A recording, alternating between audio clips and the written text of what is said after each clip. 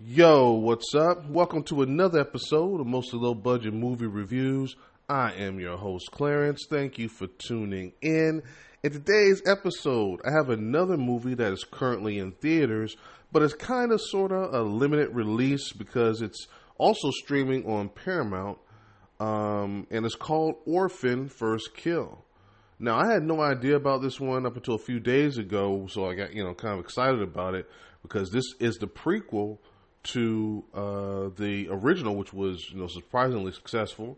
The critics were kind of split on it, and it got mostly mixed reviews. It did manage to do, 80 million on, almost 80 million on a $20 million budget. The major sticking point was the twist. Where some said it was just too ridiculous and ruined the movie, I was on the other side. I thought the twist made the movie better, and they did an excellent job of leaving enough clues, as improbable as it was. I'm not saying it made a lot of sense. I'm just saying it made movie sense. And that's the key words here. It made movie sense. And when something's good and makes movie sense, I'll just go with it. So a lot of people were resisting against it, trying to make this like real life. No, just go with it, which, for me, it made it a good twist, and I really thought it, like I said, made the movie better. But the thing is, the way the first movie ended, spoiler free, the only way to really do another one, even though, like I said, it came out in 2009, I'm saying spoiler free because I don't want to ruin it for you who haven't seen it somehow from 2009. But anyway, the only way to make another one and make it make sense would be to do a prequel. So it took them over a decade to come up with a story. Now that makes me a little apprehensive. If there was a story to tell, when things are super successful, they jump on them right away. It seems like they would have made this years ago.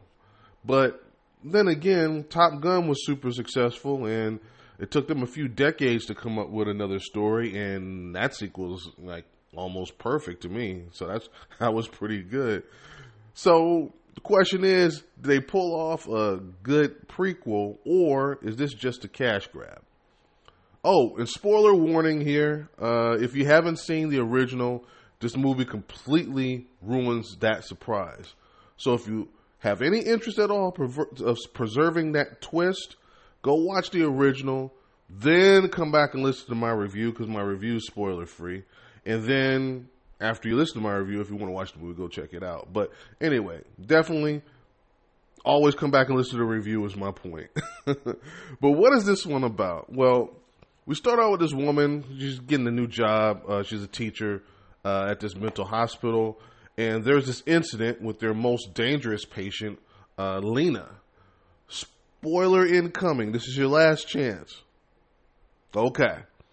Lena has a form of dwarfism, and she's actually like a 30-year-old woman, but she looks like she's 10. Now, what makes her so dangerous is she looks like she's 10 and she's a grown woman. So she uses her looks to con people and to get certain things that she wants. And she's also a cold-blooded murderer, and she's crazy. So now back to the spoiler-free stuff. She finds a way to escape, and during the escape, she's looking through these pictures, and she decides to take on the identity of this missing child in America. Now, once reuniting with her family, everything's cool. She goes about the business of completing the con, which normally involves her gaining their trust and then just robbing them blind and disappearing. And sometimes she might have to kill somebody, but that's how she normally does things. However, this time she stays around kind of along, spoiler free. The inconsistencies pop up with her performance, and that's where I'll stop. Because from there, the mother kind of starts suspecting some things, and she decides to take some action. So what did the pros think? Well, they came in at a 69% with the audience at a 72% on the Rotten scale as of this recording. Now, these are a bit higher than the original, but I think the critics and the audience were pretty close back then as well. I think it was the high 50s and low 60s back then. But what did I think? Well, let's start with the positives. And they what they did was they used the de-aging technology to make Lena / Esther, because that's the character she actually plays the rest of the movie. So they could use the original actor, so the original actor could return as the orphan, and that was the right call here instead of trying to recast it, because obviously, like I said, over a decade has passed, and she's not going to look the same. So doing that is not distracting at all, and she does a really good job in this role. Julia Stiles also plays the mother. And I can't even remember the last thing I saw her in, and she was really into this role. I enjoyed her performance on this one a lot. The two of them playing off each other with this kind of cat and mouse sort of game was really effective. But the whole point of this was a story, because I brought it up. And I'm happy to say they did have a story to tell, and it was solid. I like the way they moved the story along. Now, we already knew she was a mental patient and she was crazy. We knew that. And instead of giving us half the movie of her diagnosis and figuring out all that stuff, they gave us exactly enough to answer our questions, and then they advanced the story. So I'm glad they didn't spend a whole lot of time on her sickness and all that. We don't really need all the details, the ins and outs, to go super detailed into that. They gave us enough, and then they moved us along. And yes, there is another twist here. And while I did figure this one out within the first 30 minutes, the original, I missed it. I didn't get the original twist in the first movie. But this one was pretty easy. If you watch these kind of movies a lot, you'll get it. Now, for those of you that don't watch these movies a lot, or you don't, figure plots out, figure twists out, it's pretty shocking. And when they do the reveal right around midway through the second act, I believe, it's still, going to be pretty shocking for you. Spoiler free, it kind of surprisingly almost makes you root for her.